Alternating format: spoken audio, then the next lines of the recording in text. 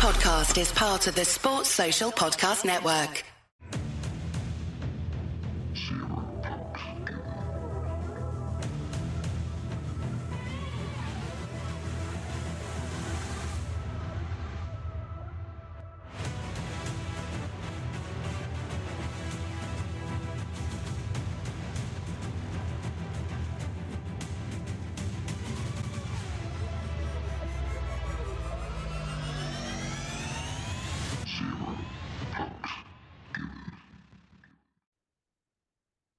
Hello and welcome to Zero Pucks Given, the UK Ice Hockey Podcast. We are in partnership with Blades Belong on Your Feet, the charity fighting knife crime with ice skating all across the UK. And we are still on the lookout for a main sponsor, so hit us up on the socials if you'd like to get involved with that. Well, welcome back. We are now back for our weekly episodes all throughout the season, Zero Pucks Given 2.0, as we've called it. And this episode, as we build into the 23-24 season, we'll be looking at the ticket prices in the NIHL 1 South, season tickets and game by game.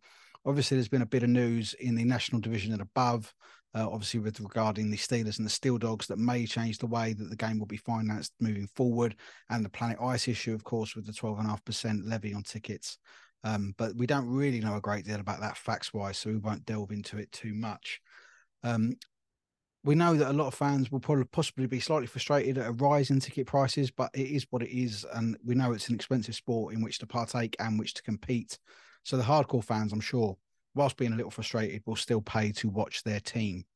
We're also going to have a catch up with John from NIHL roster updates. So we're going to go through all the movers and the shakers from the Britain division, the moves that really caught his eye and the ones that caught ours as well. Callum Burnett to Streatham, I can't lie, that one hurt. So we'll have a chat with John. We are also going to have match reports from the challenge games from this weekend, including coaches' thoughts from some of the coaches involved as well. And then we'll build up to the forthcoming challenge weekend that we have, where we have a few fixtures before the league actually gets up and running. So what I wanted to do in this episode was provide an overall look at the ticket pricing in our league, where to get the tickets from and what they're going to cost. It's not to point fingers or dig out any teams in particular. It's just to inform the fans across the board what they'll be paying when they travel and visit each rink.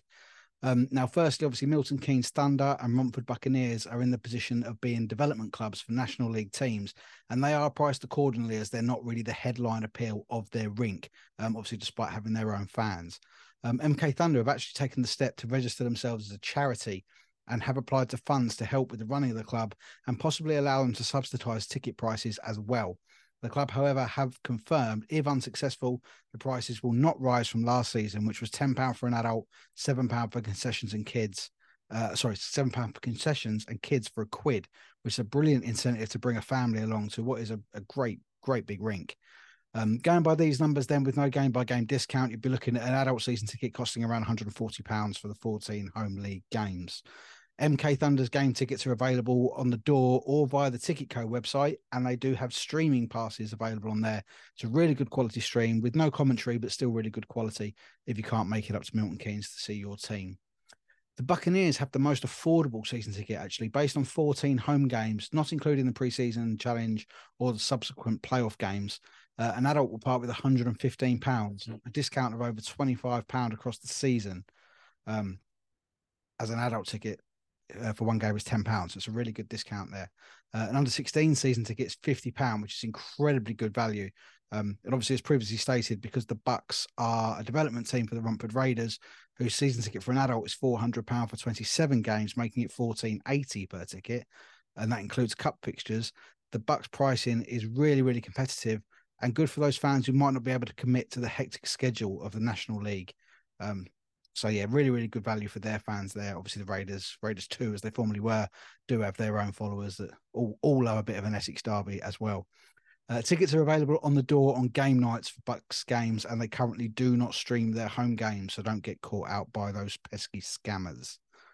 Last season, the Invicta Dynamos had a great year under Cole Lennon. South Cup winners, playoff semi-finalists, 4th place finish in the league. And a season ticket for the Moes will cost an adult £227 for 18 games, which is the league and the Challenge Cup, evening out to around £12.60 a game, and a designated seat, which I think is a key selling point, and a lot of fans really do appreciate a designated seat when purchasing a season ticket. A child season ticket, under 16s, however, for under 16s. However, Invicta Junior players do actually go to the rink for free. So under 16s ticket is $104.50 for the season. Invicta did offer a discounted price on all season tickets bought before August 25th, which I'm sure a lot of Invicta fans took up because that was a really good deal. Season ticket holders also get a discount on club merchandise, and as well as making season ticket holders also get a discount on club merchandise. So that's making Invicta's tickets the second highest in the league, but the best possible package overall with everything that they get in with it. The game-by-game tickets are available from the Planet Ice website. Always good to pre-book. Invicta does often sell out. Regarding streaming, I don't think they have any plans to live stream their games. However, they do put a good highlights package together on their YouTube channel. Onto the Oxford City Stars then, and Simon Anderson has put a very good roster together this season. And with how tight the league was last year, Oxford were only a couple of results off of the top three. Their adult season ticket will set you back £151, giving you a 10% haircut on the game-by-game price. A child's ticket is £75, so great value for the two there.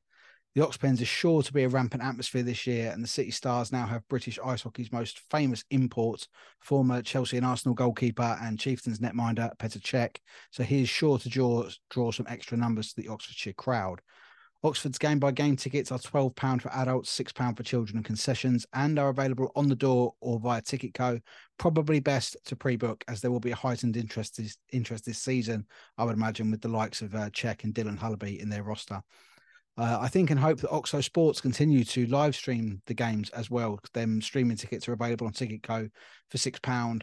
If you use the Ticketco app to buy it, and then you can download the Ticketco app onto a Fire Stick or a smart TV, you can log in through there and actually watch the game on the telly, which is fantastic. And the Oxo Sports have commentary as well, which is brilliant. So now onto the Slough Jets. They're in the slightly strange position of not being a development side, but they do have a National League side playing out of their rink. Now, obviously, the Jets are a long-standing club and have their own fan base, and the arrival of the Bees and the Queen Bees in recent years has piqued interest in the sport in that area of West London. The Jets season ticket package will include up to 20 games, with an adult season ticket costing £199, making it £9.95 per ticket, giving more than a £3 discount on the game-by-game price. The 20 games are obviously going to be the 14 league games, the 4 Challenge Cup games, and possibly the playoff quarterfinals as well, as we do know that's a guaranteed fixture for all 8 teams. As far as I know, the Jets are not doing pre-booked tickets, but cash or card on the door on the night. Nor do they have live streaming, despite creating a very good highlights package on their YouTube channel. On to the Chelmsford Chieftains then, as Lewis Clifford's arrival has seen a huge influx of players coming down from the National League to South 1 to join his exciting project, where Chelmsford look to regain some of the success they were enjoying a few years back before the league restructure. This year, the season ticket will cover the cup fixtures, and we, of course, return to the first 4 games of the league season being League Cup at the same time. Then we have the Challenge Cup later in the year, and possibly even the playoff quarterfinals, but I'm not 100% sure on that. But extra games coupled with a couple of high-profile players, possibly rent going up as well. It has seen the season ticket price and the game day price go up, and that's what the difference is. It literally is just where the tickets have gone up per game. So adding that in with the extra games plus all the games you normally get, that's what the rise is.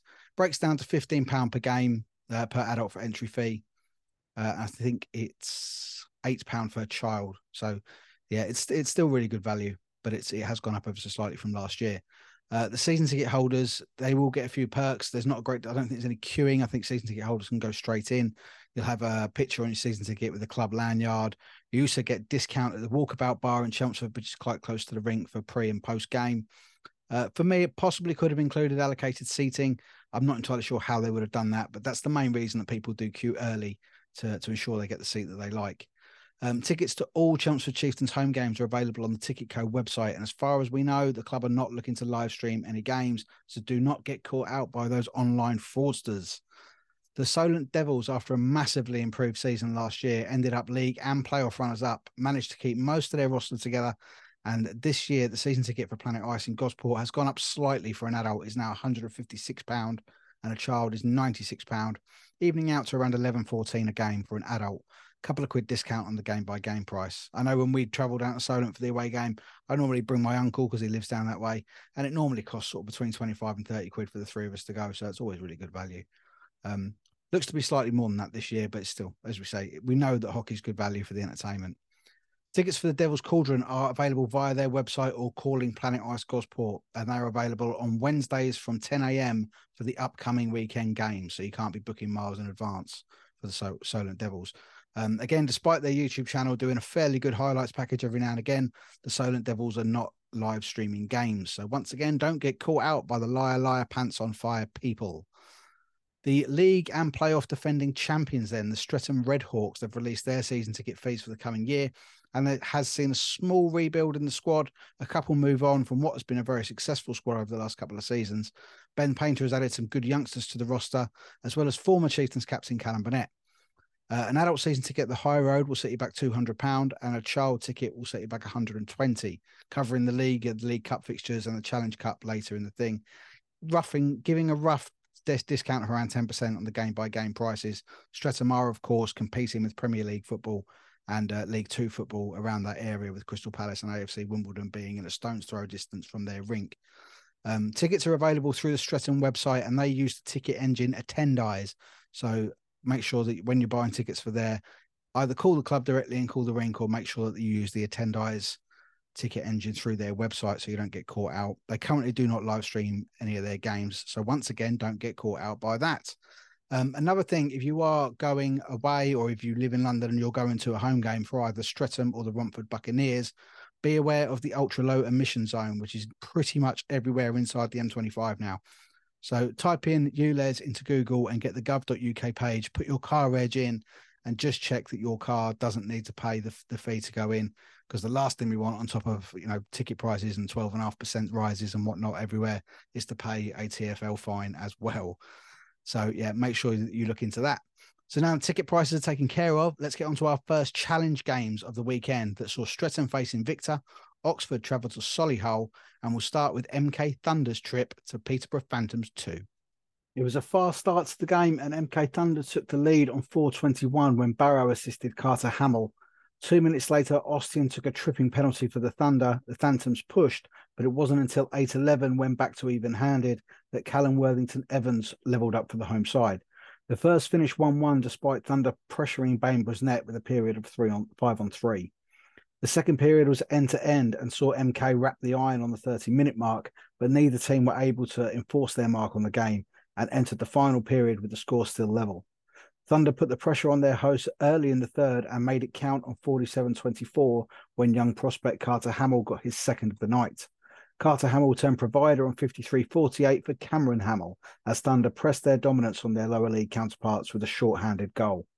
3-1 to the Thunder, the final score, and these two will clash again next weekend at the Thunderdome.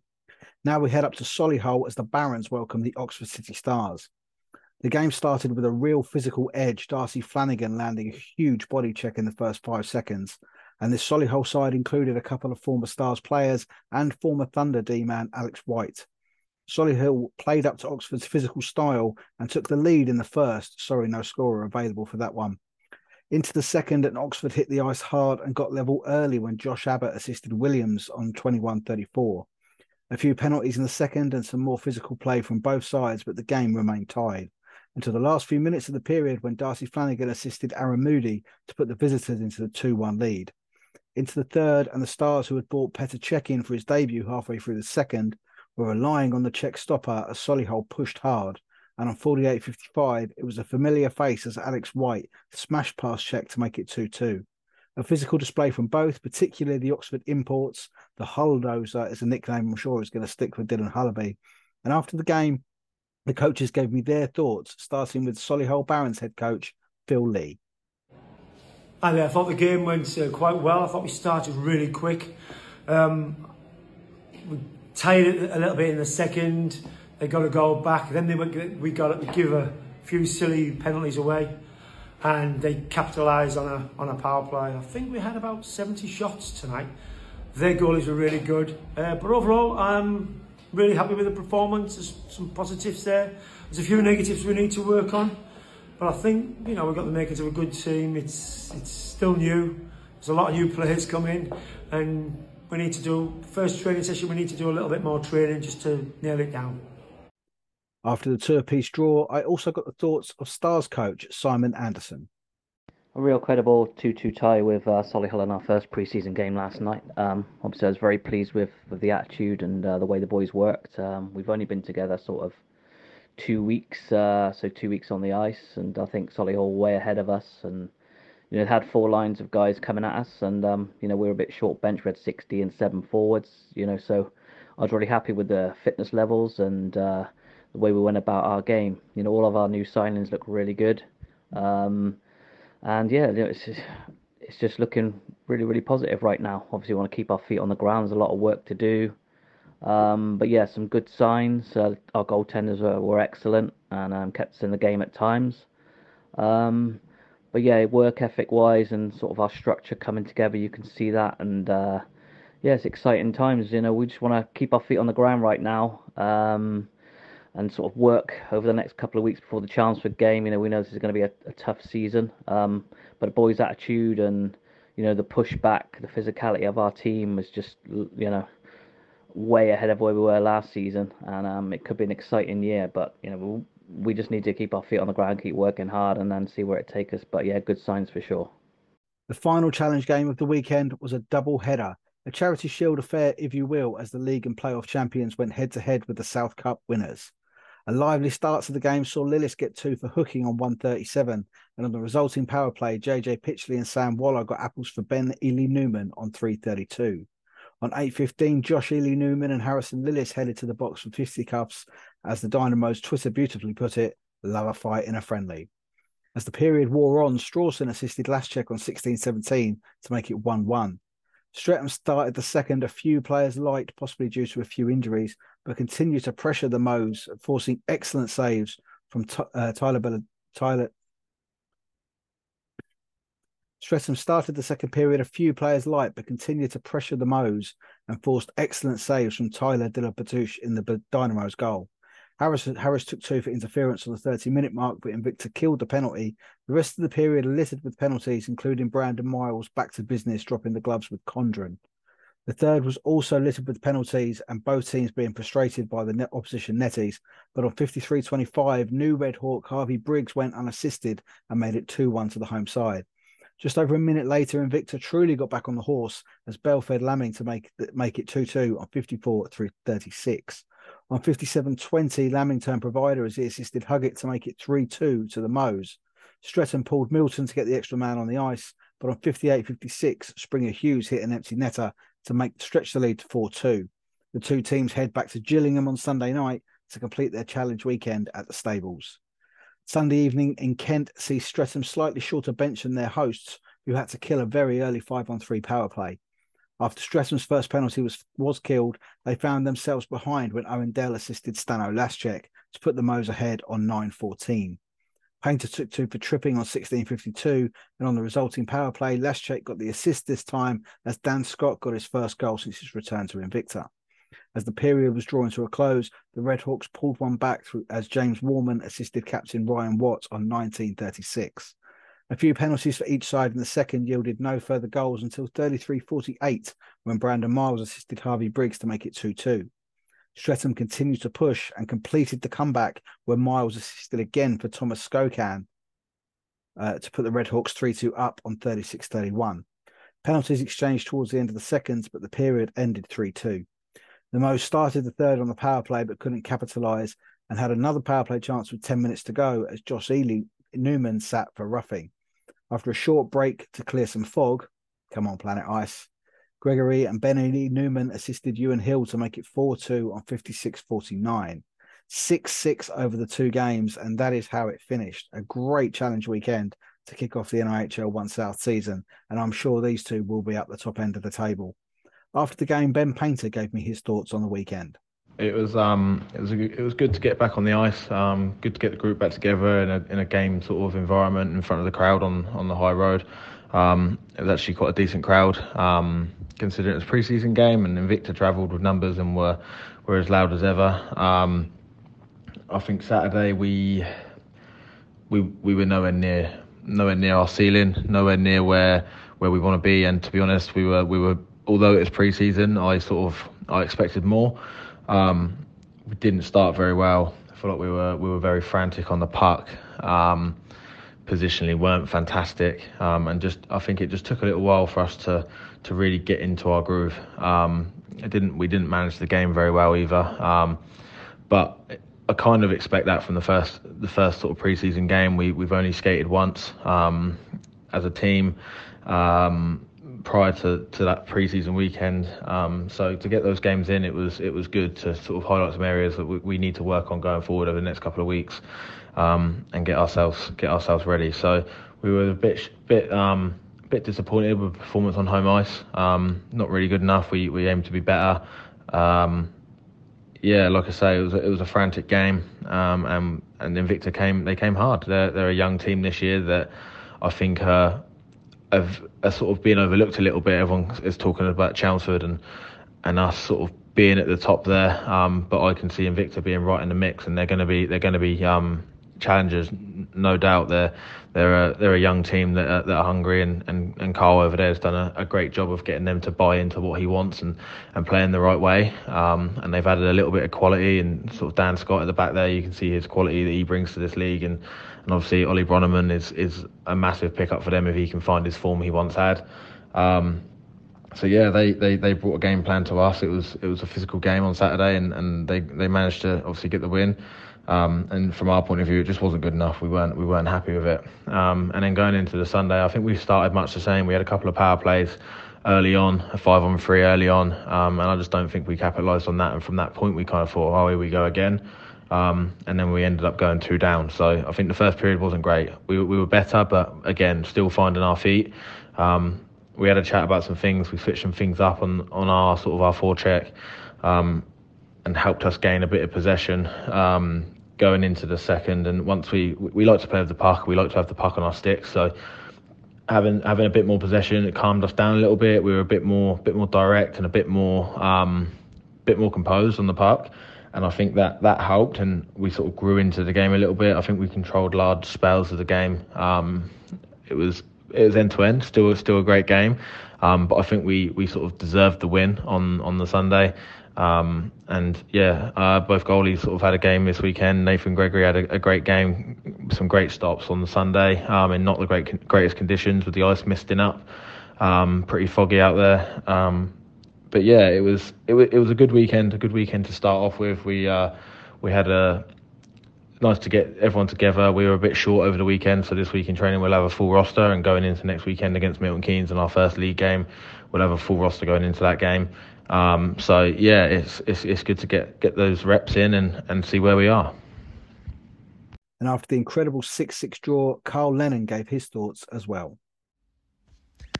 So we've had a great summer of preparation and recruitment.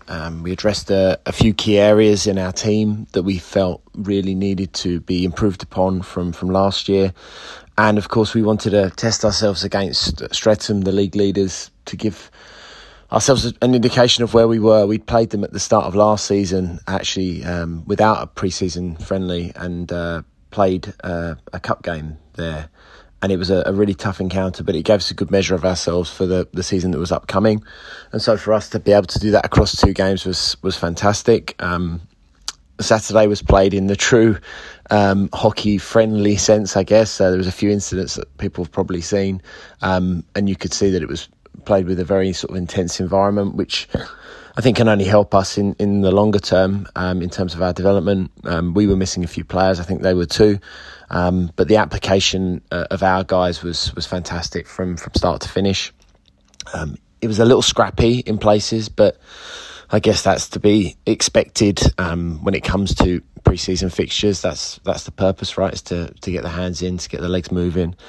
And throughout the game, the guys worked tirelessly to stay with Streatham.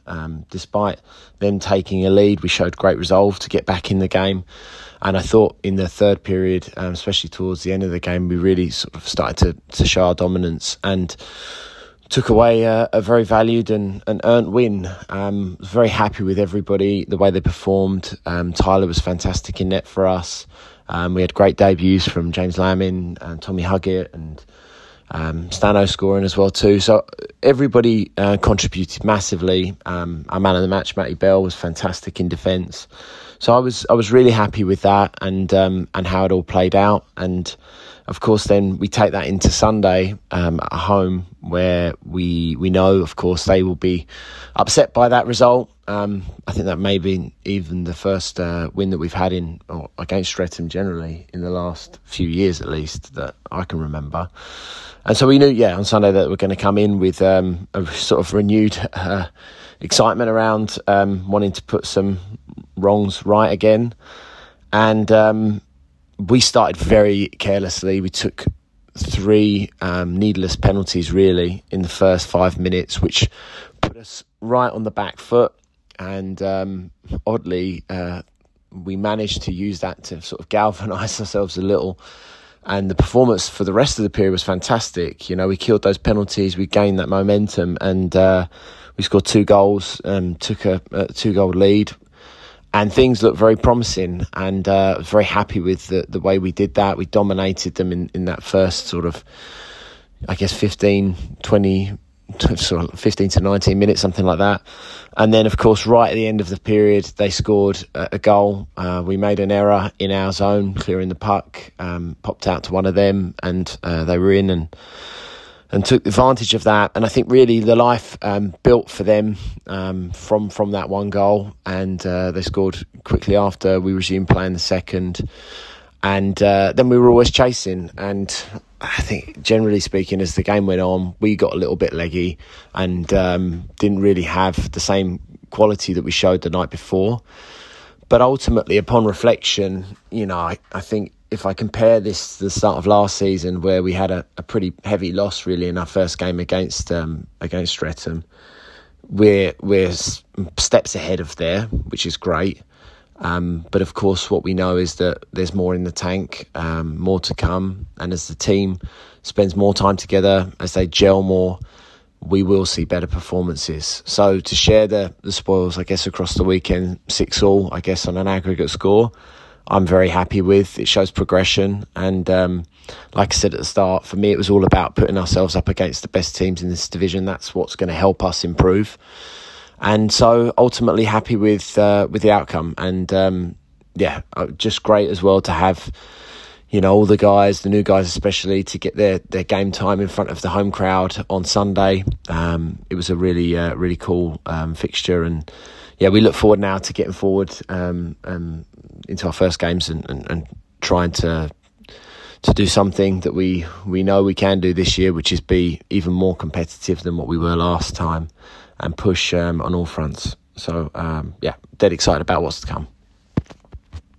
Well, a massive congratulations to all the teams involved in Challenge Game action this weekend, and a massive thank you to the coaches from Solihull Barons, Oxford City Stars, Streatham Redhawks and Invicta Dynamos for giving up their time to sort of contribute to the podcast. I really do appreciate it.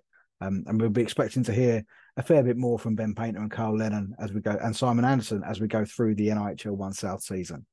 Now, with the challenge games out of the way, we're going to get on to our chat with John from NIHL roster updates to see all the movers and the shakers in the Britain division. Record on this computer. Zero Pucks Given in partnership with Blades Belong on Your Feet, the charity fighting knife crime with ice skating. We are joined by John from NIHL rosters. How you doing, fella? Yeah, not too bad. Not too bad. Yourself? I'm really good, mate. Thank you so much for joining me. And we're going to go over the movers and shakers, as I keep saying, in the Britain division. We'll run through the clubs alphabetically, look at some of the big ones that have left, some of the big ones that have come in, some of the re-signings that I'm sure a lot of fans are quite happy about. But before we go into that, a little bit of background with you, because you've been doing this for a long time now, haven't you? Yeah. It's 14, 15 years now that it's been going. Kind of born out of necessity to begin with back in the day. I used to volunteer for the Bracknell Bees and doing all their social media match night program in its infancy, really, because social media 15 years ago was only just starting up. I know. It'd have been roster updates by carrier pigeon. Yeah, exactly. And back then, the only online databases we had were eurohockey.net. And a big shout out to anybody who remembers that, because you're old if you remember that.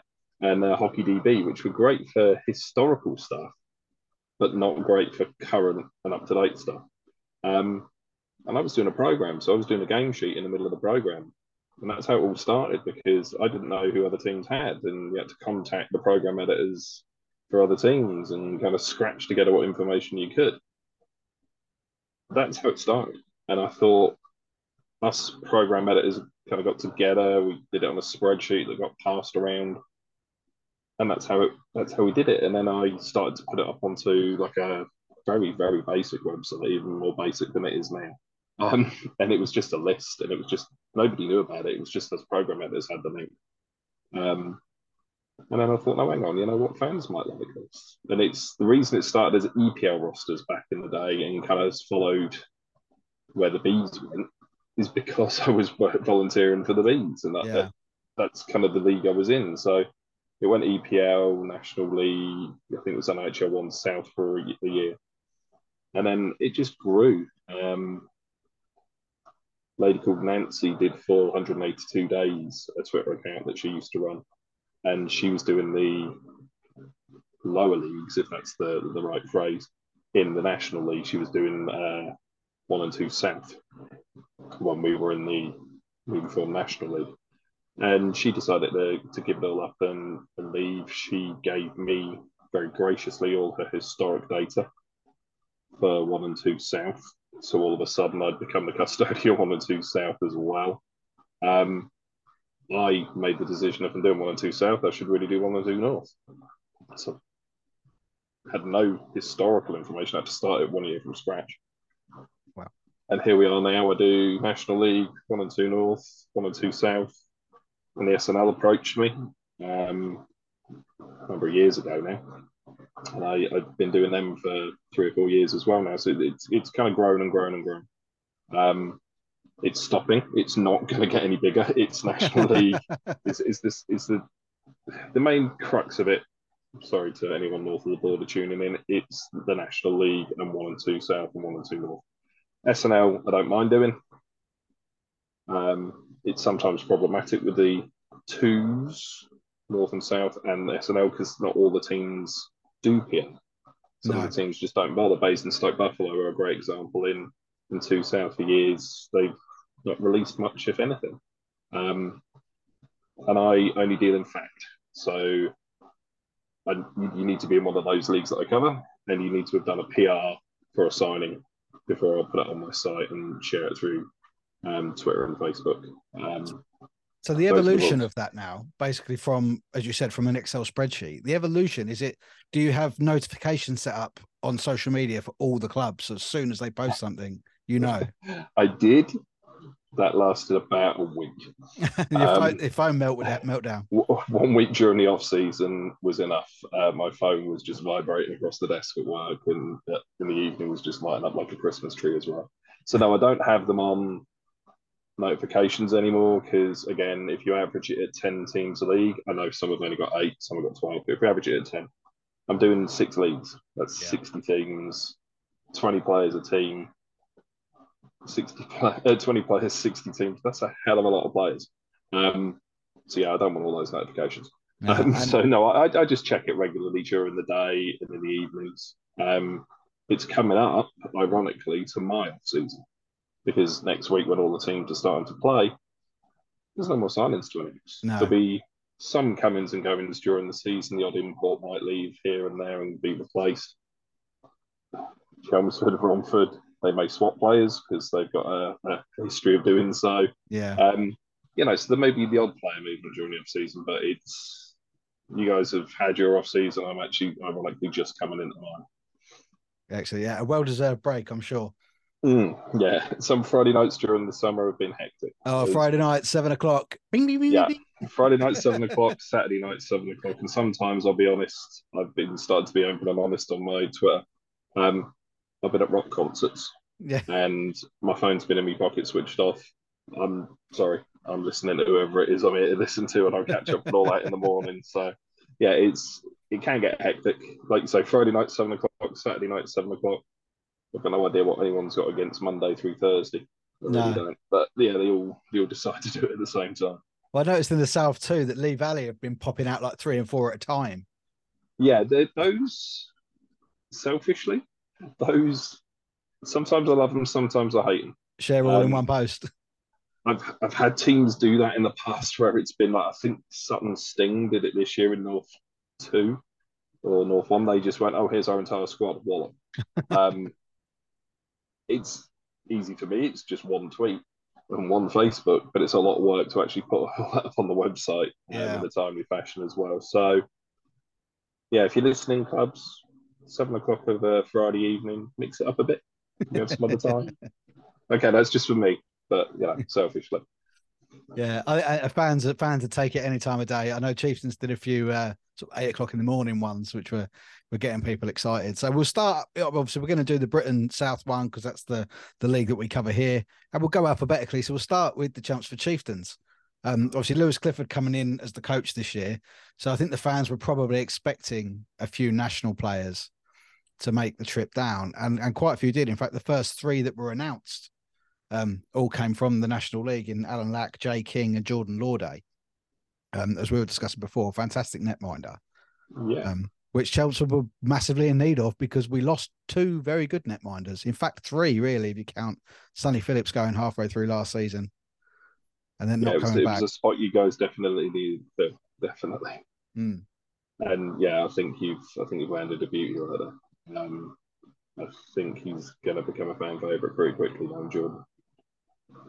Yeah, I think one thing that shocked me more than anything, actually looking down the list of the outs, was the rebuild isn't quite as big this year as it was last year. Last year, Chelmsford had to replace 9 from the roster. I think it was 5 retired, lost both imports as well, both of whom were terrific in Miso Karenko and Stano Laschek. So it was a big rebuild last year. Not quite as big for Lewis Clifford. He has retained quite a few.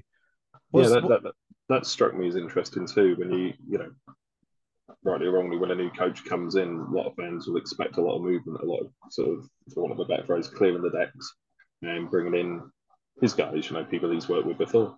But yeah, even just a quick scan, we've got at least 10, 12 players there that have re-signed. So yeah, that did surprise me a little. I think possibly for Lewis. I mean, I spoke to Lewis very briefly at the playoff finals at Milton Keynes.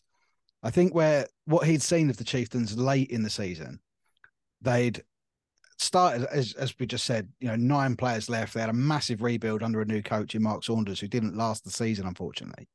But it did just start to click in the last few weeks of the season. Had it not been for playing Invicta Dynamos every other day in the last few weeks of the season, you could tell it was starting to click. So I'm not surprised he kept a lot of that core there. Obviously, some of the outs, there was nothing they could really do about. Czech was a surprise one, especially after he got black and gold pads. Yeah. I was expecting him to stay, but obviously Luca Tasadri is an educational decision. He's going to university up in Yorkshire, so that's a fantastic signing for Leeds, if anything. Archie Salisbury, we didn't see as much of him as we'd have liked because that boy is quality. And he's obviously going to be playing for Peterborough Phantoms in the National. But Callum Burnett to Stretton, that hurt. That really hurt. Yeah, I can imagine that one didn't sit right. No, and I think that was Chelmsford actually didn't really say about anyone leaving. They didn't put out any announcements of who was leaving. So we all found out that he'd left Chelmsford by Stretton posting that they'd signed him. Yeah, I find that an interesting one. Not just in that signing, but it's something I've picked up a lot on in doing the roster site over the years. Is for ages there was never teams that did what I would say goodbye PRs.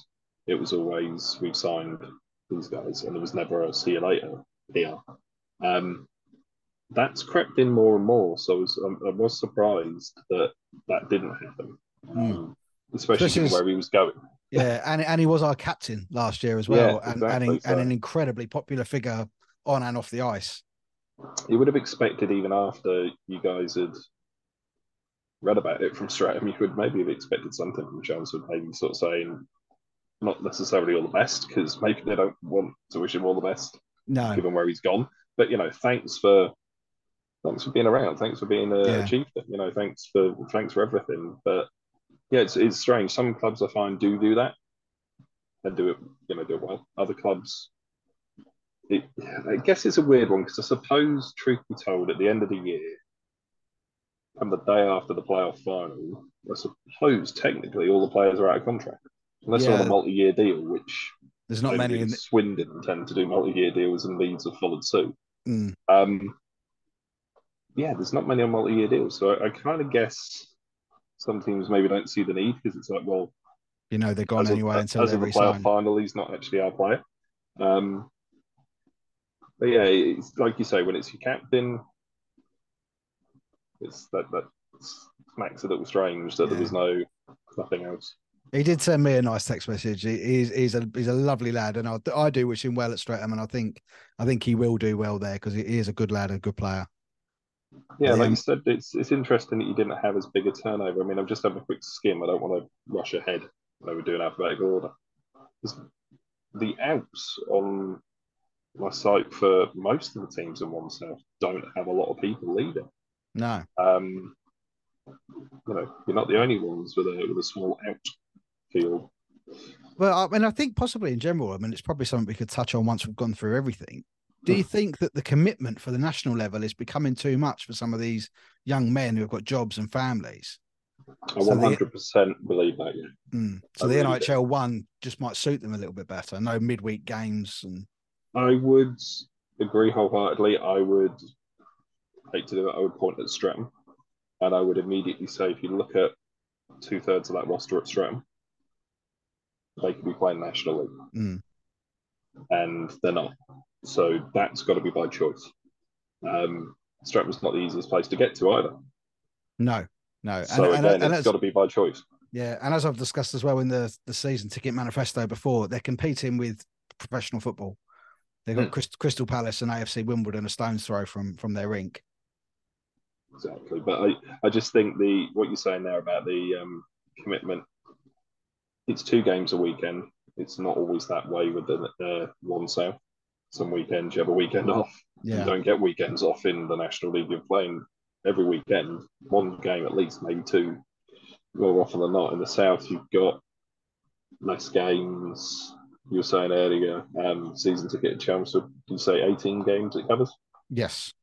So 36 game season, 40 games, even if you include the playoffs, maybe 50 game total, including pre-season and stuff. I think the NIHL National is like 52 game regular season or something.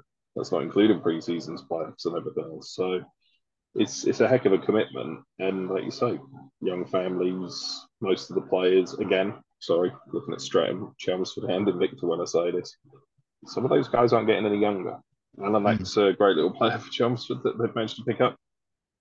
I'm sure he won't be saying it. He's not getting any younger. That means Mr. Lack. He's got kids. So, yeah, maybe the Bees 2 games a weekend, having to travel up to Telford and Sheffield, Hull, and now chucking Solway as well. Maybe some of these players are thinking, you know what, I'd rather stay local. I'd rather stay in the South. I'd rather have a few less games a season. Then One South is looking competitive, so we're not. Not be hurting quite as much on a Monday morning as well. Well, yeah, I'm sure a couple of hours back from Invicta rather than 6 or 7 hours, whatever it is, up to Solway. I know which I'd rather be doing. Yeah, I'm sure they're going to have to double head of those games in Solway. I would think so. I've talked about it with others. I think that's going to have to be part of the deal. We can't be bouncing all over the country. I mean, it's not. I don't think it's as far as some people make out. But again, if you look at One South, then all of a sudden, that would be a trip and a half if you step up from One South to National League as a player. Furthest you're going is what? Invicta East. Yeah. That's probably as far as you go in for most teams. That's not Solway. No. So, I mean, from that Chieftains roster then, was there any one signing in particular that sort of caught your eye and thought, that's a good one, I like that? I'm going to be a little cheeky and do a couple if I can. I think Jordan Lawday, that should make a break right there. It really is. I think you've got a good one, and I think he's going to do very, very well. Alan Lack, I think, is going to bring energy, lots of energy. And Horton Barnes-Garner is an interesting one to me. He's obviously worked with Lewis Clifford before. So yeah, him and Ben Russell coming down from Milton Keynes Lightning. Yeah, those are the 3 or 4 that I think have impressed and stood out for me. You've got a new import to the country. The thing with imports is you just don't know. Not No, until they get here and hit the ice, you don't know what they're going to be like in the dressing room, how they're going to gel with the other players, how it's going to work out on the ice. New imports are just a lottery. they are. There were fans look at stats on paper. Obviously, coaches look at more than just stats on paper. At least we all hope they do. But yeah, just a lottery. That guy could be the next best thing, or you could be packing his bags 3 or 4 weeks into the season. You just Yeah, I think it's the fortunately with same a with lot of the don't a know. lot of the a lot of the college players from stateside, there's a lot of game tape available, isn't there? So Yeah, they can do their homework. I said my 2 I was going to give out were Damon Porter. I'm looking forward to sort of seeing what he's all about. Um, and the biggest one for me that we kept was the other import, Sasha Maltsev, who was a little unlucky last year because obviously when with the import rule, when Czech was on the ice, Maltsev couldn't be on the ice. of course, yeah. So he missed out with a lot of ice time there. But towards the end of the season, one, the form of Luka Tasadri, and 2, the form of Maltsev when he was playing was keeping Czech out because he was just too good to drop. So it's I think seeing him get some more ice time this year, he's already a fan favourite. He's a good lad, and obviously the whole club and everyone's really sympathetic to what's going on in his home country. And his dad, who's a fantastic fellow, is always keeping me up to date with how they're doing over there. So it's I'm looking forward to seeing him go again. So we'll move down alphabetically now, and we just hop over the Dartford Bridge and into Kent to the Invicta Dynamos. Kept Carl Lennon. That for me is one of their biggest re-signings because we discussed on one of the episodes last season towards the end when me and Anthony Russell reviewed the season. The whole of that team see that man like a life coach, and they all seem to have their heads screwed on, and they will skate through brick walls for him. That's the kind of coach you need, and those are the kind of coaches that players want to play for. Like you say, there's players, coaches, there's coaching coaches, and then there's guys that just are like a surrogate dad. Yeah, And those are the coaches that players trip over each other to go and play for, because you're not just getting to get to whack a puck around the ice. You're getting, like you say, life skills, life coaching, and just a general good guy. So yeah, that's the bedrock that your team's built on. Then that's where you got to go. yeah. And again, as you were saying, not a great deal of outs. No, not at all. No, I mean there is an out that isn't on there because Cool. he's suspended for 2 years. Yeah. And I think he will be a big miss because that guy played a lot of ice in the last couple of years for them. Sometimes I think well over half an hour of a game he would be on there. Yeah, it kind of throws back to imports of old, doesn't it? Where imports used to be on the ice for like 50 minutes a game. But he's I think that's a big miss. But I think they've done well to build a roster where they shouldn't miss him. And again, an import that could be a bit of a lottery as well. Well, again, yeah, it's especially as he's not been playing for a while as well, so even more of a lottery. The one thing that strikes me, and I don't know, maybe you can fill me in this because it's been bothering me ever since I typed it up on that website, is Lewis Colvin going to Leeds. Yes. I'm trying to find out what that's about. Is that another? He's too old to be going to college or uni. And he's been at Invicta for what, from what I can remember, forever. Yeah, I'm not sure if it was just an opportunity, whether they fancied signing him and he's relocated for it. Maybe got a job up there. Yeah, that's what I was thinking. But I mean, that as a signing out was a surprise to me because I think he's been there for quite a while. Obviously, when you get someone retired, Tom Davis retiring, maybe the what we were just talking about with NIHL National being a bit too commitment heavy. Sometimes players just have enough, I guess, don't they? So yeah, you've lost one there. I think the one that jumps out for me there, there's a couple. It's Dan Scott. Yeah. Everybody knows Dan Scott. Everybody knows what he's capable of. that's a big signing to me. And then one out of left field was Ollie Bonham. I know Ollie Bonham from my time at the Bees. We had him for a season at the Bees. Um, but again, he's another one that hasn't played in a long, long time. We're not talking a year or two. We're talking quite a long time that he's not been playing. Not saying he hasn't been skating, but he's not played. And I don't know, it's like riding a horse. You riding a bike, you don't forget how to do it. Well, as it's dynamos, I think we will say riding a horse. Yeah, riding a horse. But yeah, I don't think it was just a bit of a weird one. I remember seeing the press release and I had to read it 2 or 3 times to make sure that I was actually getting it right. No, all the best to him. He does well, but it just that one kind of came definitely out of left field. I mean, it's a team that the only team I saw more than Chelmsford last year was Invicta, because Chelmsford played them 10 times over the course of the season. So we really did see what they were all about. Obviously, Jure Hushka was a massive part of what they did. So, and I think when Owen Dale came in, he made a massive difference last year. But he's going to be on a 2-way with the Raiders this year. So not too sure how much we're going to see of him in South 1. No, those sort of 2 ways do make interesting reading. I mean, they've got some others obviously with their 2-side, the Mustangs, and those make more sense. But yeah, I always feel that when you see that re-signed and on a 2-way deal with the Raiders, so let's say how much time are Invicta actually going to see him? I guess it depends on how well the Raiders are doing. Whether they feel they can let him go. Yeah, must be a reasoning behind the 2-way.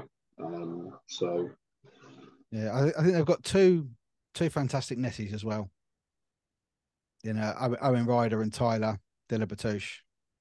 Yeah, Tyler turned some heads up in the National League at Peterborough. So yeah, that's not a shabby signing at all. No, and I mean, as we discussed with the Chieftains, with Jordan Lauday and Ethan Frayne, of course, who's come in from Bristol. That's the base, isn't it? It's the foundation of everything you do on the ice is having a good netty. So that's certainly a good start from them. Stano Laschek, he was one I really wanted to see come back to Chelmsford. Not only because he's on the back of my Chieftains jersey, but just an incredible player. I will be talking to Stano actually in a couple of weeks, so I'm really looking forward to that. Yeah, he's been quality for years as Stano. He's a solid import at that level. In fact, probably better than solid. That's maybe doing him a disservice. But yeah, I'm sure you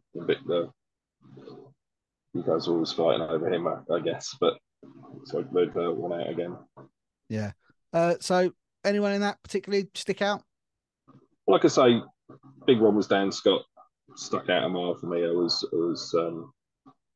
surprised, but not surprised that he's still playing. But yeah, big sign in there, I think. And then Laschik, obviously the new import, like we just said with the last new import. Roll the dice, take your chances. We'll see how that pans out.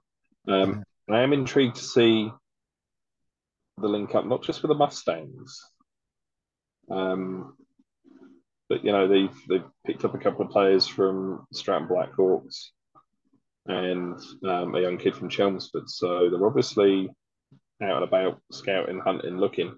Yeah, he was going to be my one. The one that stuck out for me was Harrison Prentice. Obviously covering Chelmsford a lot last year, I got to sort of see a lot of game sheets, hear a lot of game talk, and as much as I could try and see online of anything, and just what from people have told me, the kid is mustard. And not only is he quality, he's got his feet on the ground and he's a good lad. Which is rave reviews. So that's from his peers as well, senior players in the Chieftains who have seen him play up. And they've said, "Jay, he's got it all." So a shame for Chelmsford to lose a player like that. That's what I was about to say. It's a shame that if he's been through the 16s and 18s at Chelmsford, that the Chieftains or the Warriors haven't kind of looked to continue that, unless he's got a work arrangement or where he lives is Invicta's more attractive. Yeah. The moving from Invicta then down to Milton Keynes Thunder, I think these do have the largest outs, I think, from this year. Yeah, from what I considered, yeah. which is quite worrying because we jested before earlier, and I said at the end of last season, I thought possibly moving them down to NIHL 2 would be a good move for them, and perhaps bringing Bristol or Peterborough or Guildford up to fill the spot. But yeah, I think with what they've lost, and obviously halfway through the season they lost Tom Carlon last year. Yeah, that was huge for them. But they've linked with the Lightning, haven't they? And through the academy, and they're really trying to push the youth envelope. Yeah, it's something that the Thunder and the Lightning never really seem to do. There always seemed to be a disconnect, a disjoint. You look at Invicta with the Mustangs and the Dynamos, or look at the Warriors and the Chieftains. There's always been some kind of path. There's always been some kind of link.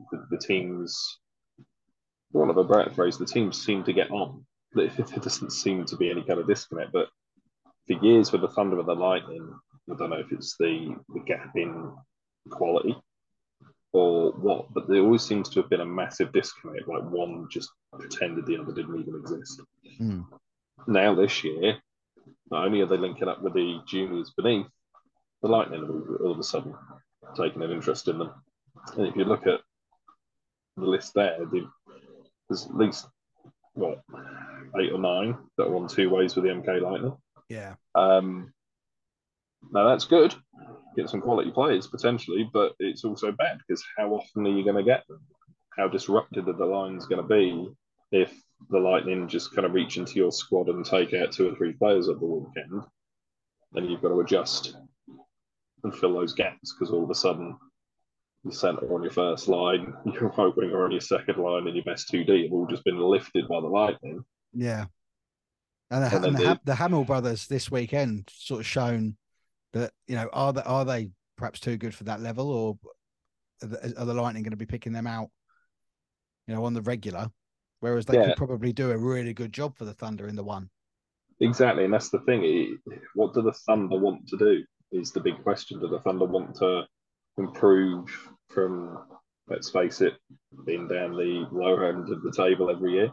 Are they looking to improve and move on up?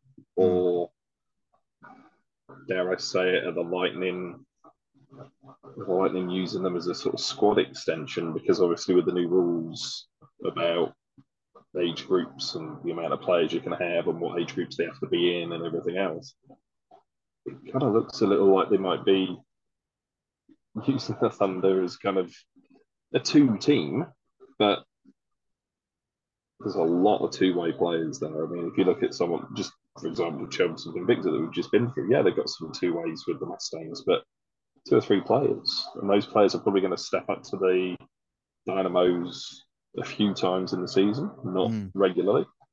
But it's not 8 or 9 that you're hoping can come down, is it? You got 8 or 9, and who holds the priority? Yeah. Is it the Thunder holding the priority, or is it the Lightning? Because the Lightning inadvertently could really affect the Thunder's season, depending how deep down they have to reach. I mean, they shouldn't have to reach down that much because they've got a big enough squad of their own anyway. But I'd be worried if I was a Thunder fan, just who you're going to see each week when you show up to a home game or an away game, who's actually going to be there playing that night. And in the last couple of years as well, I know last season they were beaten 22-0 by Streatham. The season before that, they were beaten 19-0 by Chelmsford. It doesn't really do anything for them or for the league or for the sport to see that happening. Again, I said it earlier about imports being on the ice for 50-odd minutes back in the day. We used to see huge scorelines like that back in the day, even in the upper leagues. But yeah, that doesn't help anybody. I don't personally see what anybody's going to learn from taking a 22-0 kicking from Stratton. It's not going to develop anybody. It's not going to help anybody. It's going to have a negative effect, if anything, obviously. Players can't just wash that off and go and play the next game. 22-0 it's not just a hammer, and that's embarrassing. Yeah. And not only that, if you're a fan, back in the day with the Bees, I was a fan, and I remember big 20-odd-0 score lines, and by about the 5th or 6th goal, you were bored. It was very much like, Yeah, even if well, you're winning by that score, yeah, it's yeah, you're not cheering the 22nd goal. You're kind of ironically giving it, that's about all you can muster because it's 22 goals. It doesn't help anybody. And I hope for the Thunder's sake that those days are gone and that with some of these names that they've got on two ways that they can overcome that kind of whipping boy image. yeah, Oh, we've got the Thunder. Well, okay. Then it'll worry about whether we're going to win tonight or not. It's about how many we win tonight. Hopefully yeah. that goes away. I hope so as well. It makes for a more competitive league, more interesting games. It's not nice to have one team that are the whipping boys. And like you say, with these lads that they've got on two ways, if they can keep them for good runs of games and get some settled lines, I think they can cause some upsets. Yeah, I mean, apart from all those two ways, there's a small core that have stayed. They've picked up some others from the Buffalo, from junior teams like the Raiders under 18s and things. The players they've lost, Ollie Nags has actually come your way He to has, yeah. Chelmsford, and he's on a two-way with the Bees in the National League. A couple off to Oxford. We'll move north to Solihull. It's Charlie Otwell who's moved to Slough. It's going to be an interesting one. They're going to be hit or miss for the Thunder, just purely because of those two ways. So, and like you keep harping on, so many of them. Some great names, but how often are they going to be in a Thunder shirt is the big question. Yeah, the one that really caught my eye was one of the outs. Actually, it was Vincent Graziano going to Finland. Yeah, which is a great opportunity for a good young netminder. Yeah, it's good to see British players taking their chances abroad. It doesn't happen very often, but I do like to see it when it does. And wish him all the best. Yeah, and of course Charlie Otterwell. I think that was a change in circumstance really because he signed for Thunder, and then it was revealed that he wouldn't be able to play for Thunder, so he has gone to Slough Jets. Yeah, Charlie's a Bracknell lad, Bracknell through and through, Bracknell juniors all the way through up until I want to say drones. I'm not sure if he played for the Hornets or not. And then didn't play. Kind of grow out of hockey from what I know of him, and then all of a sudden landed at the Thunder. He lives and works in Bracknell. Actually works at the Ozone rink. Danny Myers, the Ozone, he works there. Yeah, he has threatened to drag me down there and skate me up, I think. Yeah, so he's going to be on with me in a couple of weeks. It doesn't surprise me. Well, you get the full story out of him then, but it doesn't surprise me that he's moved to Slough. Obviously, more local for him, a lot more local for him.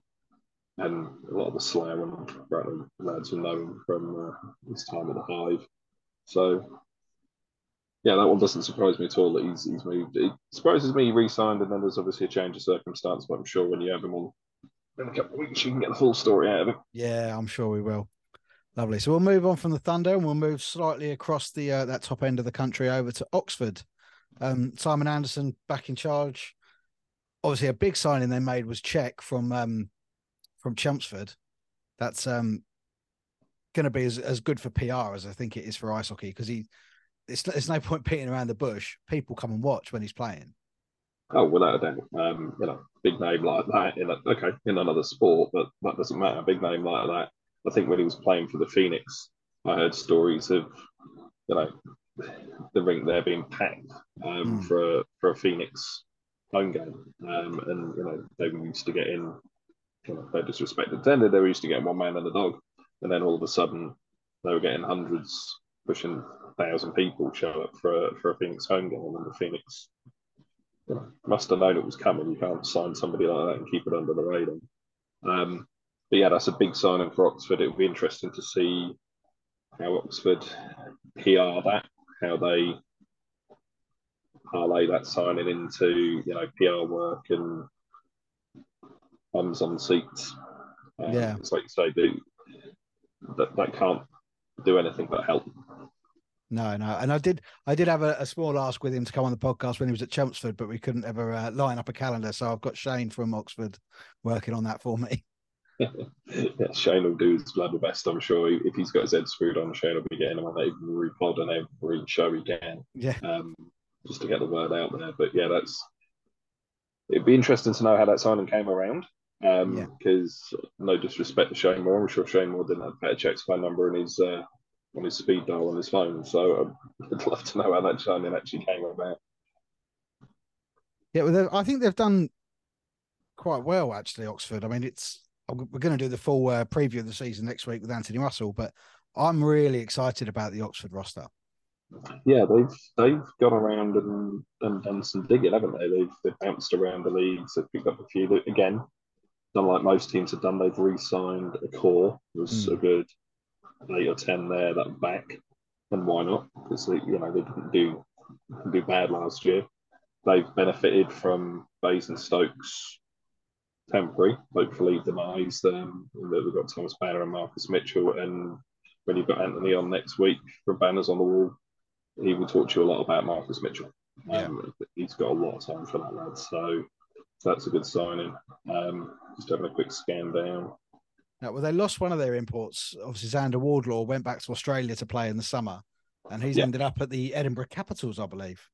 Yeah, somebody's getting the air miles in there, isn't he? All the way to Australia and then all the way up to Edinburgh. So yeah, he's getting himself about a bit, and fair play, if you can. And then, like you said, they've also signed.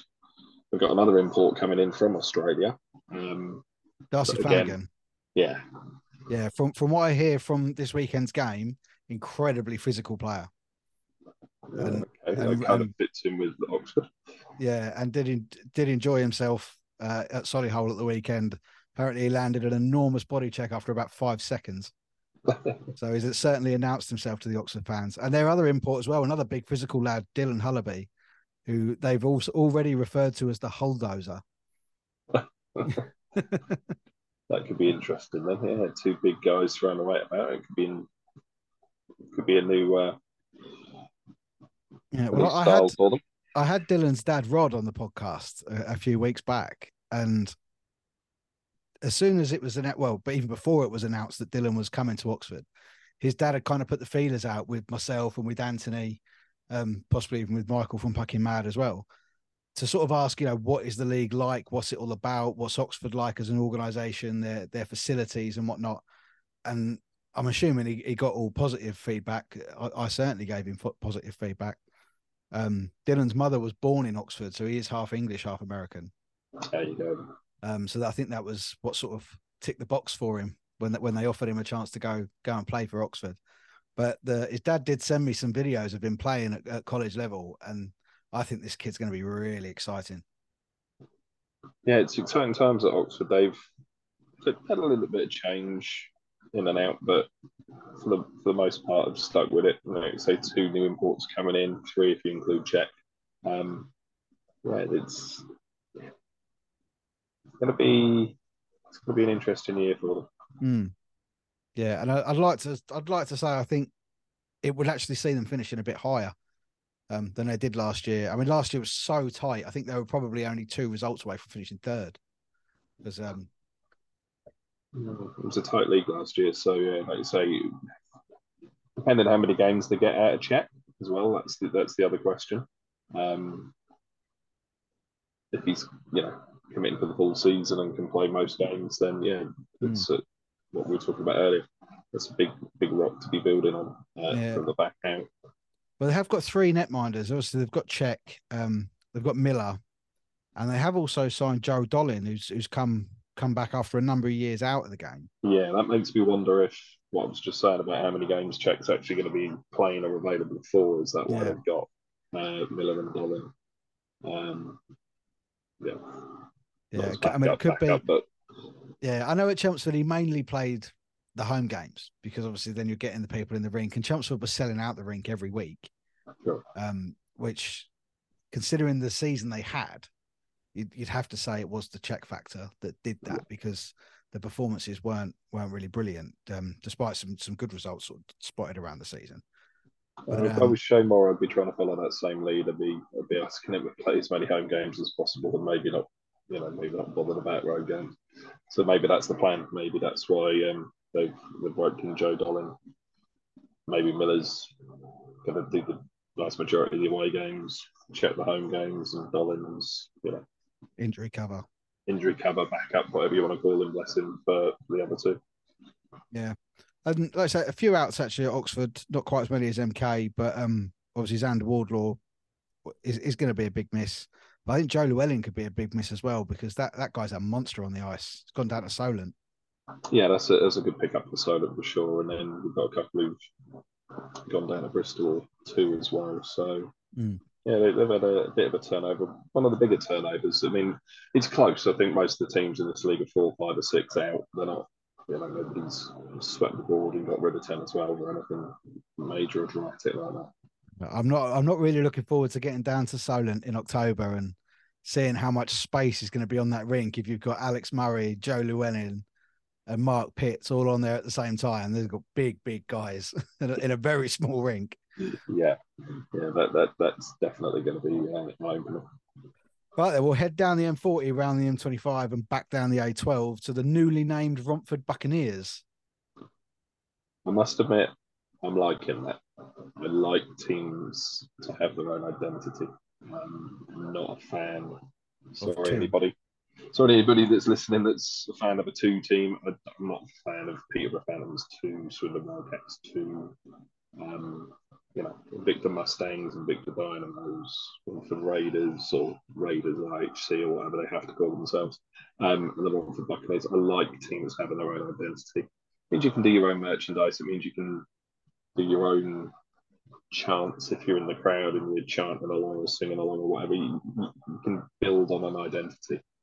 They do. They have their own fan base as well. The Buccaneers, back from being Raiders Junior or Raiders 2, they do have their own fans, and when they come down to Chelmsford, they pack that away end every single time. And that's the important thing. Your own brand, your own fans. I think back, and you have to forgive me a minute. I'm just thinking back to my Bracknell days, but when the Bees were there and we had all the junior teams all the way down throughout the Bracknell Ice Hockey Club, the junior organisation, they all had their own names. It was the Hornets for the ENL or Div 1 team, and then you had the Drones, and then you had everything you can think of under the sun that was anything to do with bees. You had buzzers, you had stingers, I can't even remember, worker bees, everything was bees related, but they had their own name. So you weren't Bracknell Bees or Bracknell Hornets under 18s or under 16s. They were the under 16s team, but the under 16s team was known as, I think it was the worker bees, and then you had the stingers with the under 14s, and sometimes they changed around, the names changed, they mix and match, they'd swap age groups and stuff. But I just like teams having their own identity. I don't think, I'm just having a quick scroll down there, you don't have one now in Div 1 South that is a 2 team in name. There may be a 2 team in reality, but they've all got their own identity. They've all got their own, hopefully their own fan base, own merch, own jerseys. It means you can be yourselves rather than just be, oh yeah, that's the B team for the Raiders. Yeah, the Raiders this year, obviously, they had a great year last year. Ended up getting to the playoff semi-finals, and taking the lead against Streatham actually in the playoff semi-finals, which was. It made for an exciting few minutes until they got their heads about them and took control of the game. But I was about to say, how long did that last? Yeah, it wasn't long, but it did make it entertaining. Jason Buckman's come back in as the coach, and they have kept a massive core together from last year. Yeah, and added some good youngsters. First thing that jumps out, isn't it, that just looking at that page there, you've got 10, 12, maybe more re-signings. I think Ellie Wakelin might be I think she's the only girl playing in the 1 South. Oh, is she? Okay. I believe so, yeah. I think there's a couple in the 2 South as well. There's a couple in that one, I think. Yeah, I think there's a girl at Bristol, can't remember her name. Kayla Paul at Oxford Rising Stars. She's incredible. But it's good to see. The women's game is growing brilliantly, and it's such a rare sport where you can have them playing together. That those that are able to compete absolutely get them playing. Yeah, definitely. I mean, it's the years it never happened, or if it did, they were always netminders. So it's good to see Ellie and others breaking that mould and shown that it can be done. Yeah, they've with the youngsters they've signed. There's a few of them actually that have come straight from under 18s, and they've gone on to two ways with the Raiders. So that really does sort of show the impressive level that some of these youngsters are playing at. Yeah. One of them is actually Ellie Wakeling's brother, Brindley Caps. Oh, okay. So he's come from the Raiders under 18s, and he's going to be on a two-way with the Raiders in the National and with the Buccaneers.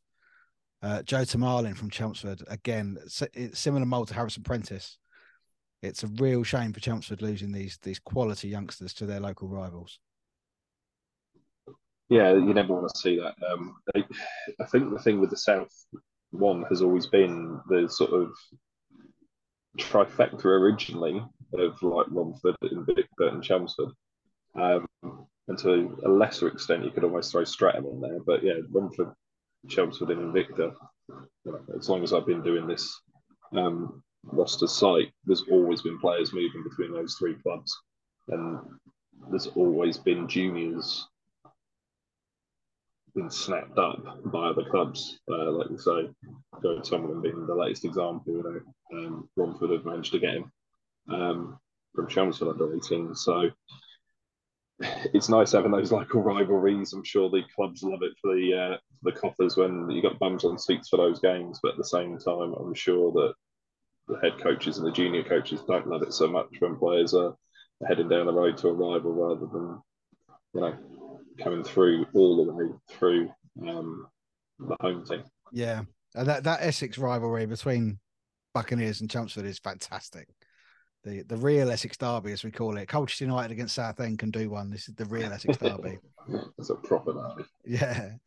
So yeah, I mean, from that, like I say, they've retained so many players, which is good because they did have a really good core. The biggest one for me is probably Sonny Phillips. Yeah, that's again. Isn't it funny how we're always talking about that Minders? Yeah, that's I'm just looking, sorry, I'm pausing as well, a bit. I'm just realising that I can't see a backup. Obviously, they must have one. Just obviously haven't announced it yet. Or if they have, it's going to be a kid from the 18s. But yeah, that's... Yeah, with Dylan Phillips going to the Blackhawks, yeah, that does kind of leave him there on his Todd. Yeah, obviously must have something. But they'll have to sort something because he's famously and notoriously unavailable between December and January. Because of his work. I can think of another netminder who used to play at Stratton and Bracknell for a long time that was exactly the same. Yeah, it's because of his work commitments. I did theorise that he actually might be Santa. But, I think the player I'm referring to, I think he used to go skiing. Yeah. And just tell the club when they signed at the start of the season that I won't be around in December. Deal with it. Quite the opposite for Sonny. I think Sonny's actually in Dubai at the moment, so that's a slightly different holiday than skiing. Yeah, exactly. But no, big signing, big re-signing for them. Like we said before, you start at the back and you work out with your rosters, or at least that's how I would do it. Yeah. And yeah, Sonny's quality, so they've got that wrapped up well. And in Courtney Grant, they've got 20, 25 points a season guaranteed there through Courtney Grant. So yeah, I'd probably see a consolidation season from them this year, something similar, sort of around mid-table, slightly lower. Another interesting thing that I've just picked up on as well: no imports. No, not one. No, I think because obviously Migas Canis kind of doesn't qualify as an import, does he? Because he was trained here. Another one who's left Chelmsford and gone to Romford. Yeah, no, he was trained, so he's fine. And no import at all. So no, the loss of Harvey Briggs is a big loss. He's a very, very talented young player. Yeah, and no surprise that Stratton have come calling. No surprise. And he's already been on the score sheet this weekend as well. So he's I think he'll do running already. I think he'll do very well. So we're not, say we're testing my geography, but I've been driving around this country for the last 20 years, so my geography is impeccable. We're going to head back round the M25 and over towards, I would assume, somewhere near your neck of the woods and head to the Jets. Yeah, just on the M4 from here in Bracknell. Slough. So no real surprise from Lucas. A lot of re-signings, a lot of young players. Kind of a trademark of Lucas. just having a quick scan here. Well, I found it was their downfall last year, and it was the only thing that was really their downfall because they had a fantastic season, finished third, mainly on goals scored because I think third, fourth, fifth, and sixth all on the same points, or it would have been on the head-to-heads. Some fantastic players that are very fast, very physical, but occasionally the more experienced teams would let them lose their heads, and then they get beaten. And that's surprising with Lucas. Lucas, back when he was a player, had a temper, but the way he coaches players, that does surprise me. But yeah, even if you just take a quick scan down that list, okay, players are all a year older, obviously, but there's no real obvious experienced level head leader that I see jump out in that team to me. I see a lot of young players. Yeah, Jacob White-Say, I think, is probably likely to either have a C or an A this year. He's the Great Britain under-18s captain. He is on a two-way with Bristol, so I do worry how much they'll have him. Well, that happened to them last season, and it's happening again this season. We've got Christian Moore, who's re-signed with them, but he's now since been announced on a two-way with Bristol. They've already lost Lukey Smith to Bristol full time. They lost one of the netminders, Brett Shepherd's gone to the Bees. So yeah, the two ways it does make you wonder, Jacob White-Say and Christian Moore, just how much you are going to see them at Slough. Christian Moore is actually on with us at the end of September, I think. Yeah, so he might be able to give you some insight there. But yeah, it's a weird one to me with Slough and the Bees being in the same rank, that they haven't ironed out their differences and come up with some two ways. There must be from an outsider looking in, and I've not been around the Bees for 3 or 4 years now. It strikes me that there must still be something not right behind the scenes for people like Christian Moore and Jacob White-Say to be on two ways with Bristol. Which let's not beat around the bush. That's 90 miles down the M4. And that's my point. And yet they could be playing at home. They could be playing at home for the Jets on a Saturday, and they could be playing at home for the Bees on a Sunday, or vice versa, and being in the same rink. And yet, like you said, 90-mile trip up to Bristol, and Lukey Smith has gone to Bristol full time. I was surprised to see Christian Moore not go full time to Bristol.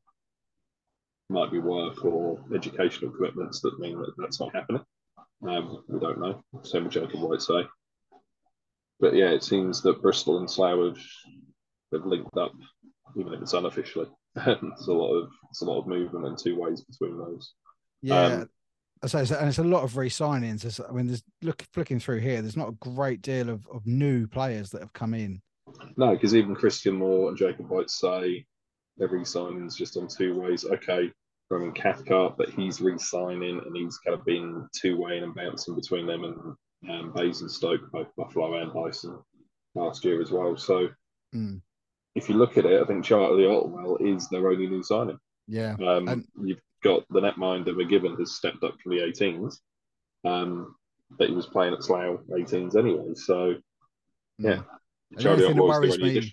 Yeah, the only thing that worries me for Slough then is that I think all the other teams around them have improved, and they could be standing still. And that's the thing, yeah. They've done all the re-signings, added Charlie Otwell, and they've lost Brett Shepherd, who, from what I've seen of him, is a quality netminder. Yeah. And they've lost Lukey Smith, who is fast, if nothing else. He's absolute speed on that kid. I think they're such a young side that they always play a very fast attacking game. Yeah, definitely. But yeah, like I say, the physical side kind of they didn't suffer too many defeats, but that's where it let them down last year, was the physical side. And I'm with you. I genuinely think that all those re-signings, no real additions, no imports for Slough, but that's how they roll. But again, no imports, complete pretty much re-signing. Every other team in the league has moved on. Imports are coming in. New imports to the country are coming in, and everyone's going to step up the game a bit. And like you say, Slough haven't. Well, we'll Could have that to. could that sting them? Could that be a problem for them? Sorry? Yes. Now I've got to do editing. Right then, we'll head round the M25 down the A3 to the Solent Devils. Now, this is a squad that's been together for a long time, really. A lot of players that have stayed in the same place for a long time. Last year, I think they finally really got their just rewards because they had a fantastic year. It's Solent, like you say, it's one of those ones that it's not just a core that stay there regularly. It's more than a core. It's a huge chunk of the team. They've picked up a couple this season, but again, they've not gone over the top mad with re-signings. Sorry, with new signings. The re-signings are the crux of it. They've picked up a couple from two sides, and they've picked up a young lad from Basingstoke. Yeah. So yeah, and then the one that really strikes me as odd is Lewis Lum, under 18-year-old kid who's come from Canada, but he's on a two-way with a Cardiff Fire. Yeah. In Div 2 South. Well, we were just saying that Bristol and Slough are 90 miles apart. Well, Solent and Cardiff's not exactly next door to each other. It's a very strange two-way deal. To be honest, in my opinion, Cardiff and Solent. Yeah, I'd say that's a flight. It's not a drive. That's probably a flight. And the thing is, looking at the squad, I'm looking to see who was driving with. Because that's usually what happens. You usually tend to find a couple of players are two-way, but he's not. He seems to be on his own. So now we mentioned earlier, Joe Llewellyn's a good signing. Yeah, definitely. We covered him earlier. Yeah, and Kane Russell, because they did have a few retirements last year. Yeah. Obviously the big one coming in the pipes with Chico Cole. Yeah, that was the guy I thought I would never see retire. I thought he was just going to be like, if nothing else, just tied to the posts and left there. He's been there. He's literally been there forever, hasn't he? So, that's a bit of a surprise. Mark Duffy and Roy Martin Edwards both have played at Bracknell, so I know a little bit about both of them. Duffy especially. That's going to be big skates to fill for Duffy for filling in for Chico. That's going to be. Yeah, I think they've got a nice big roster, plenty of cover if needed, and a big side as well. And with that small rink down there, I mean, they should be beating everyone in that rink. Yeah, Solent's rink and obviously Isle of Wight's rink back in the day, they kind of like, okay, the rosters were never that good, but you always thought that with that rink that they should have had some advantage out of it. And that goes exactly the same for Solent. You just look at some of the names that have re-signed as well, Sutton, Cole, Osman. They should do well. I could see them in the mix, definitely. I mean, most years are in the mix. I can see them in the mix, but maybe a little higher this year with that squad that they put together. Yeah, well, they were second last year. Yeah, and they were one of only two teams to beat Streatham at Streatham. They also got to the Cup semi-final, playoff final, which I think they'll be really upset with themselves in the playoff final because they didn't arrive for the first 2 minutes of the game and then it was gone. That was it. Over. Yeah. I suppose that's the problem with the league, isn't it? Streatham are usually so far, head and shoulders above. But yeah, I think Solent do well there. I'm also encouraged by the fact that they've got a couple of two ways with their own two team as well. So they're looking to bring through some of the youth. I think it's something not massive amount of outgoings either. So pretty much every team in the league's sort of steadied the ship, and then just had the odd addition here and there. Yeah, I mean, most of it was retirements. Really, was the players that left. In fact, all of it. But yeah, I think there's something they're really working on down there is the whole system. Showing these young lads and young girls that they can start in the 10s and the 12s, and they can work their way up through the junior Devils and to become Devils or Amazons, depending, on where they go. So I think it's great for Solent, and I'll see them having another strong season. Yeah. Right, then we will head. Yeah, we will head into London and pay the ULEZ congestion charge as we go up the A23 to the high road in Streatham. Obviously, league champions, playoff champions, weren't in the cup because of an administration error early in the season when they played Vanya Antonov and he was suspended. So that put them out of the cup very early doors. Otherwise, it could have been another, all-conquering season for them. And that worries me for the rest of the league this season, if I'm brutally honest, because, like you say, they should have had it all wrapped up last year and they didn't. No. And I think they're going to be smarting from that. I think they're going to want to go out and get them all. And then this year, if they're still doing one South champion versus one North champion, it's always not stood in the way anymore. No. So, it could be a full Grand Slam for Streatham if they play it right. So their outs is so much smaller than I thought it was. I mean, obviously, we remember Tom Annette's retired at the playoff final. There was always rumour that Vanya wasn't going to play for Streatham the following year, so he has gone to the Bees full time. And then one of the young lads, Connor Smith, has gone down to Haringey, but that's it. Yeah, that doesn't surprise me too much. Just in that when you're that successful, it's not going to be difficult to convince your players to come back, is it? No, but we just won 2 trophies. We might be on for 3 or 4 this season. Do you fancy coming back? A bit of a no-brainer. And you look at, I have this ongoing joke with friends of mine that Streatham as it is now is almost like a Bracknell retirement home. If you work your way through that roster, more than 3/4 of them have iced at some point in their career for Bracknell. Not all the Bees, some of the Hornets, but so they've all kind of grown up together, played together, and all know each other really well. So yeah, it doesn't really surprise me. And again, just double checking, they don't have an import. They don't go imports, do they? No, and it's the sign, as you say, only losing 3, and obviously Antonov is a big loss, but then the signing of JJ Pitchley, Harvey Briggs, Josh Martin, good signings. Yeah, and like you say, you lost Tom Annette, really good goalie. You've got Danny Milton and Nate Gregory. Well, that's arguably the best partnership in the league, isn't it? And then, like you say, when you're adding people like Josh Martin from the Bees, you're adding JJ Pitchley directly from the Bees, which again just goes to show what I was saying about Hanks kind of working through his phone book and phoning all the people he played with in Brighton. They brought in Ewan Hill as well, who has been playing in America. So that's a great experience for him to bring back to the high road. Yeah, and that'll be interesting to see how he slots into what is probably a pretty settled, solid roster already. Yeah. And then, you're adding, like we said, Pitchley and Martin from the Bees. And of course, Callum Burnett. Callum Burnett from Chelmsford, which we touched on earlier. You're bringing the captain of a rival team in and slotting him in as well. So, yeah, it's going to be interesting to see how Callum Burnett and Ewan Hill slot into that team that's pretty much already settled. And then, a couple of players who are coming in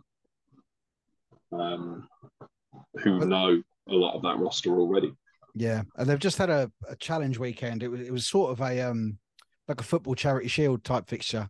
Obviously, the league and playoff champions played the South Cup champions across this weekend. Finished at a 6-6 draw on aggregate, 4-2 to the away side both nights. Yeah, so but I think Streatham were quite short benched. Kimmy also says I always see these pre-season things, and whenever anything finishes as a draw like that over 2 games, Kimmy sometimes wonders just how contrived that actually was from the start. Did somebody say, I mean, no disrespect intended to any of the players, any of the coaches, but when the 2 teams and it's 4-2 in both games, really. But yeah, it'll be interesting to see how they get on Invicta. I mean, it'd be interesting to see how they get on against Streatham in the regular season, and once Streatham have that full roster available. Yeah. Then everybody watch out again. Yes. And they start against MK Thunder, which is ominous. Well, let's just hope the Lightning don't have a game that weekend then. Because the Thunder are going to need everybody they can muster. Because like I say, when that roster is full and everybody's available, then by that I'm talking suspension just as much as I'm talking injury, because let's be honest, that team is very physical looking on paper. Yeah. What Brandon Miles, the Newman brothers, Hitchley when he wants to, it's not a team of people who are going to back down, is it? So no. Even in this apparent friendly at the weekend, there was fisticuffs. Why does that not surprise me? Because they could try and take it out of every level of hockey, but we all still really enjoy it. And that's the thing with you guys and Victor, Stratton, Chelmsford, Romford, that, like I said, the trifecta, and then chucking Stratton as well. Those four teams, yeah, you don't like each other, do you? Let's be honest. There's no love lost. No, but it's amazing how the fans accept the players. Hockey's an incredible sport like that, where a player can go from a rival team to another rival and is accepted in the dressing room straight away, and the fans accept him straight away. I'll use a quote that I've used before. It's from years ago, so forgive me. It was back in the Super League era. A little player called Bezio Sacratini, and he was described to me by another player. I've got to be careful so we don't have you having to tick the swear box here. He's our little, insert a word. He may be an annoying little, but he's our little. Yeah. And that's what hockey fans live on. Yeah. You might hate him. Scott Spearing is a great example. Everybody hates Scott Spearing unless he's playing for your team. Yeah. In which case, he's great. But the minute he walks off, did it with the Bees, he played for Slough, he played for Basingstoke. The Bees fans loved him, apart from the season he played in Slough, and apart from the season he played in Basingstoke. But when he came back the following year, always forgiven because he was ours again. And yeah, it's strange. It doesn't work out in football. You don't see many players going back. No. If they leave a club and they go to another club, they don't very often come back. But in hockey, especially like I said, between Chelmsford, Romford, and Victor, you guys have that ongoing conveyor belt of players between the three of you. Yeah, you said it earlier about Lashek. He's at Invicta right now, but you would love him back in a Chelmsford shirt. You'd have him back tomorrow. Absolutely. We'd make him grow the beard back, though. Well, you see, that's because that makes him yours. Yeah.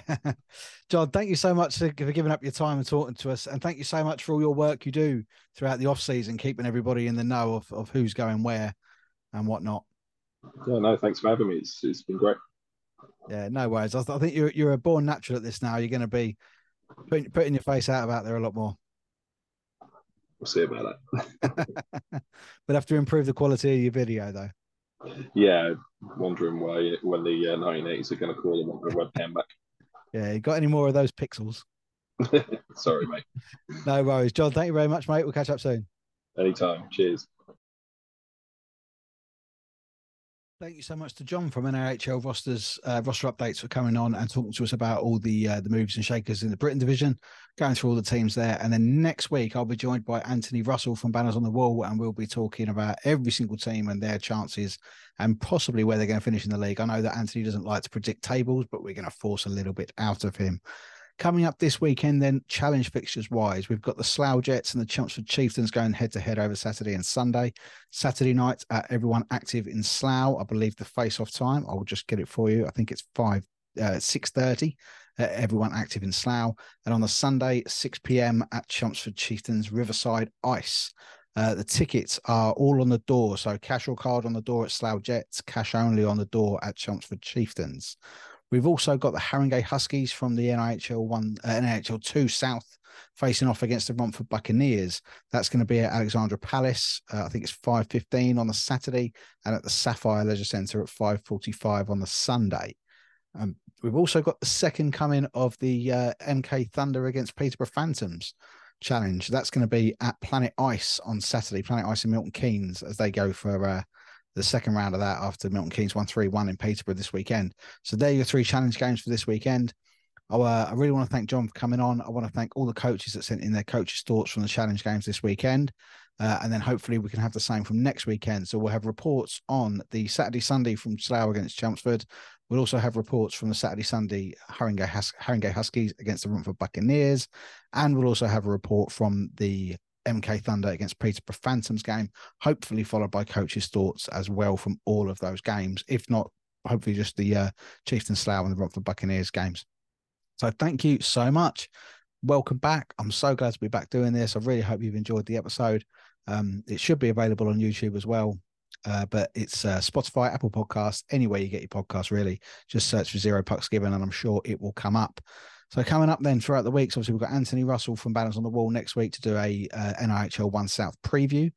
Then we're going to start with the normal season episodes and we'll start having guests. We've got Christian Moore from the Slough Jets. We've got Stano Laschek from the Invicta Dynamos. Charlie Otterwell now of the Slough Jets as well is coming on.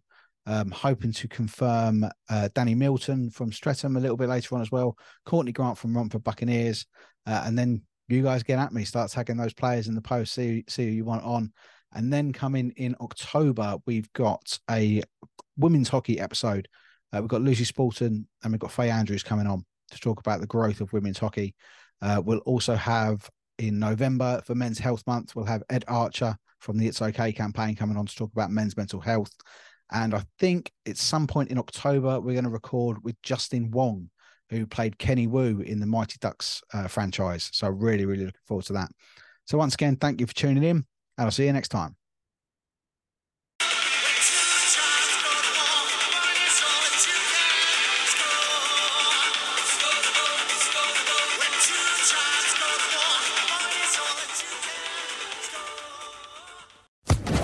Social Podcast Network.